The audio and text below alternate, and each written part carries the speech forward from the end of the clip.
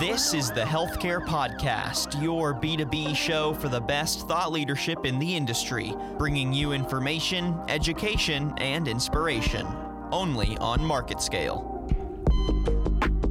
No industry, including sick care, can be fixed from inside. For every 1 hour that they spend on patient care, they're spending up to 2 hours on EHR data entry.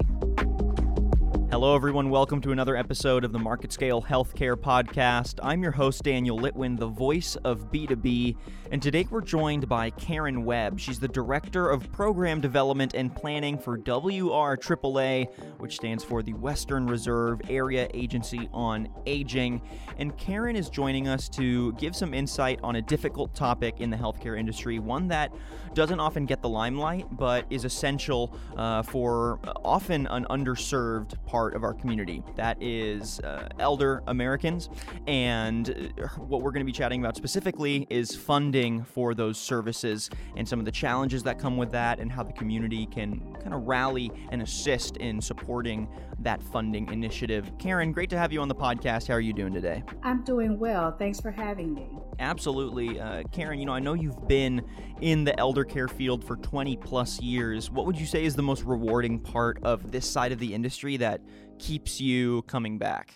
Knowing that we are helping seniors stay in the community, which is usually their choice to stay in the community, to actually age in their homes, right, and receive services there. So knowing that we're doing work to allow people to accomplish that is very rewarding. And obviously that kind of work takes money, and it does. That's where we're going to be focusing our conversation today. Mm-hmm. So compared to other sides of the healthcare industry and even other sides of the elder care industry, what extra challenges do area agencies on aging face when it comes to funding?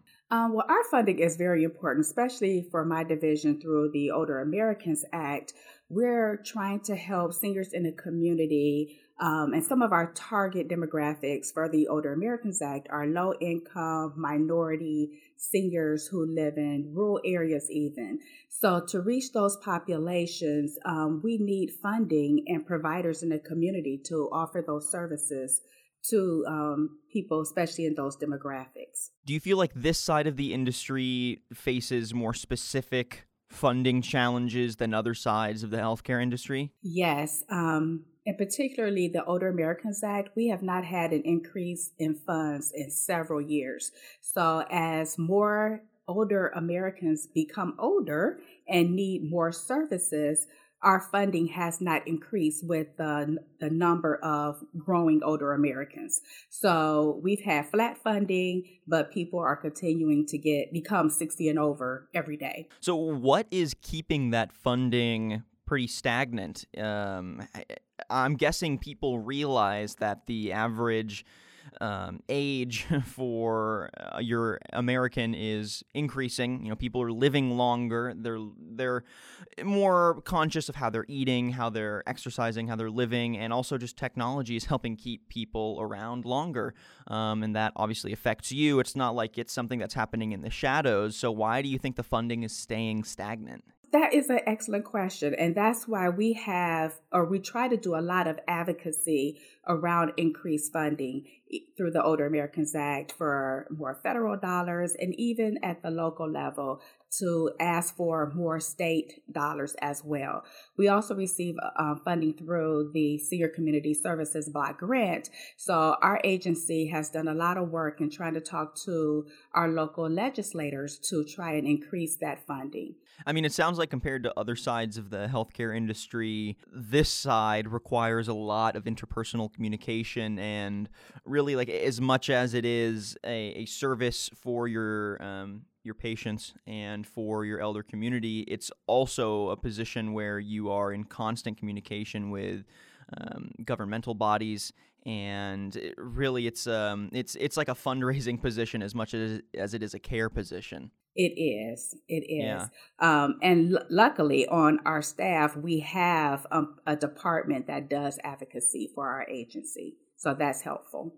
So how does unpredictable funding affect professionals in the industry? So people that work in other area agencies for aging, as well as just other sides of the elder care industry? Is it often demoralizing? Is it difficult to retain those professionals because of unpredictable funding? Give me that insight. Yes, we hear from our providers that we fund through the various programs that they're often working with very small staff.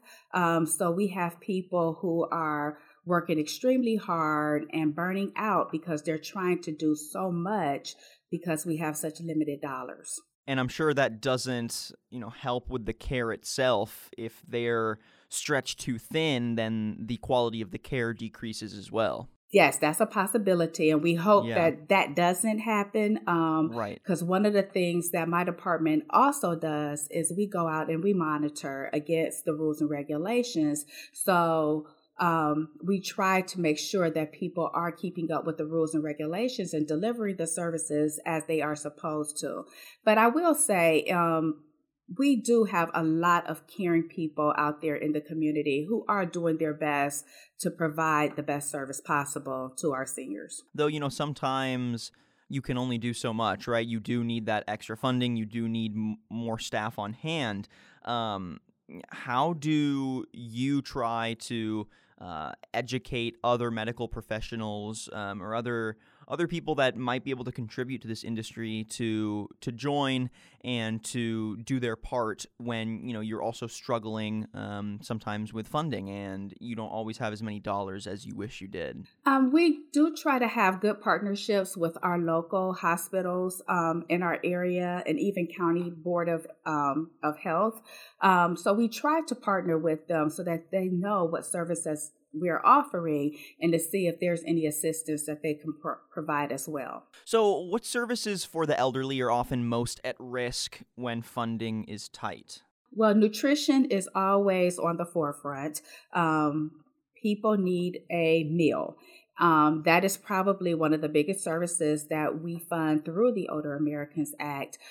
We generally produce about 4,000 to 4,500 meals per day.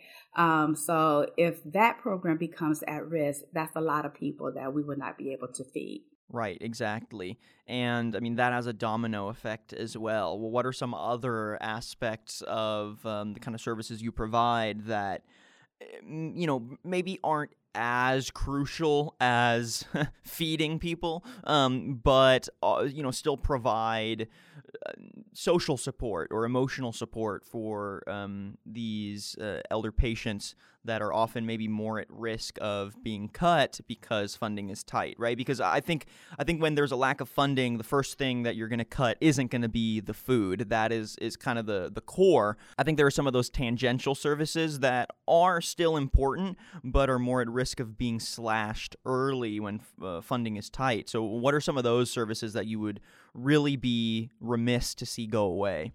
And that's a hard question because I think a lot of our services that we are currently funding, like transportation in addition to meals, the adult day programs, all of those programs are so important that would really put us at a disadvantage if we really had to make those hard decisions and try to decide which programs we would no longer be able to fund because of funding cuts. That would be extremely difficult. And then programs like Adult Day, those programs also offer respite to the caregiver. So in addition to the loved one going to the Adult Day program, receiving the benefits and services offered, it also gives that caregiver a break. So it would just that was a really hard question for me. If I had to really make that decision, I hope I never have to. So this challenge for elder care funding, do you think it's recognized among the healthcare community? And do you feel solidarity from professionals outside of healthcare? Do you think there's enough education for the rest of the community that their partners in this endeavor on your end of the spectrum often struggle with funding? So why or why not? I think there is a lot of education that's needed. I don't think a lot of people know and or understand, in particularly my division of the Older Americans Act. people generally don't even know about it until they need it. And even then, they don't fully understand. All they know is that I'm receiving a meal, I'm going to an adult day program, I'm receiving transportation, and they don't really understand how that's being paid for, even if it's being offered free to them. So we do try to do advocacy around that and educate people in the community about how important these funds are. But I think a lot of education is still needed. And then for the professionals themselves outside of this side of the industry, your primary care physicians, your surgeons, your med tech providers, everyone in between. Do you feel like they fully understand this side of the industry? And do you feel like they are looking for ways to provide services or help to assist in this side of the industry? Or do you feel like it's become pretty segmented? I think it's become probably more segmented. I think there's a lot of education in that area as well. I think people generally know more of the Medicaid side of things, like the Passport program and the managed care organizations. But for my division with the Older Americans Act, I think that people probably don't know that much about it. Which I'm sure can be difficult when funding is tight and you are looking for encouragement or at least understanding from other people within the industry, and you don't really get it. How do you and other people within WRAAA try to assist other local medical professionals, or at least educate them on some of your struggles, and how do you try to integrate them into the services you provide to hopefully alleviate some of those funding issues? Actually, I think that's an area where the area agency or our AAA can do some education to start establishing relationships with our medical professionals in the community. We have some relationships, but I think that's an area where we can definitely reach out more and especially know more about the Older Americans Act to actually share with them what our needs are with that part. So I think to wrap things up, it's important to understand how the services that you provide impact the rest of the medical community. Since WRAAA is basically tasked with being that on-the-ground support for the Older Americans Act and letting elder Americans stay in their homes and give them an unparalleled kind of service that lets them remain in their community. If the services that you provide go away, what kind of impact would the rest of the healthcare industry see? If just from the top of my head, I'm thinking you're going to see more, more older Americans staying in facilities. They're probably going to see more older Americans having to go to the hospital because there's less care associated with their day-to-day life, and it's going to have that trickle-down effect. So give me an overview of what it would look like if the services you provide disappear, or at least get pushed down to even more simplistic versions of where they are now, and why that would be an issue for the rest of the medical community. Yes, I think you are right on target. If we were no longer able to offer the services and fund the services that we're currently funding in the community, I think we will see an increase of people going into institutions as well as more hospital visits and stays. Because these programs are definitely assisting people to stay in the community and in their homes.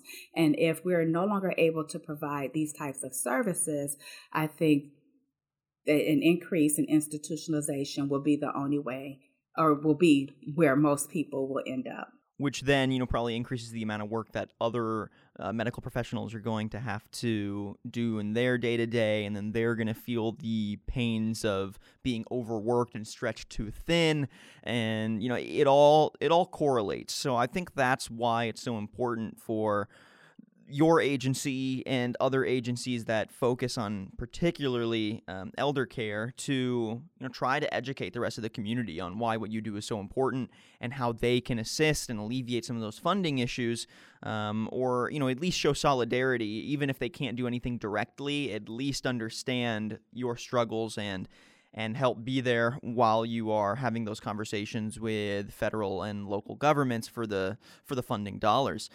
Because without what you do, everyone else is going to feel that pain.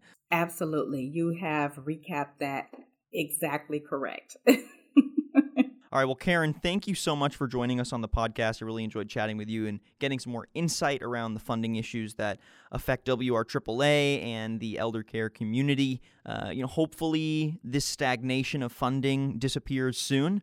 It seems like there are a lot of conversations around the corner. What would you say is one of the biggest upcoming events or conversations that you and your team hope to have to help bring that funding up to the next level?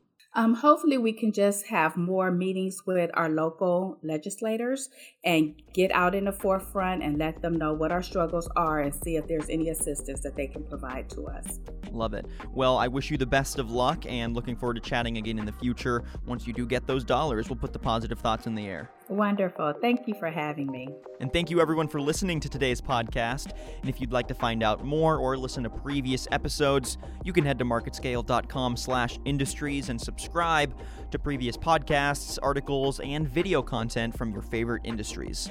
And make sure you leave a rating and a comment wherever you listen to your podcast content. I'm your host, Daniel Litwin, the voice of B2B.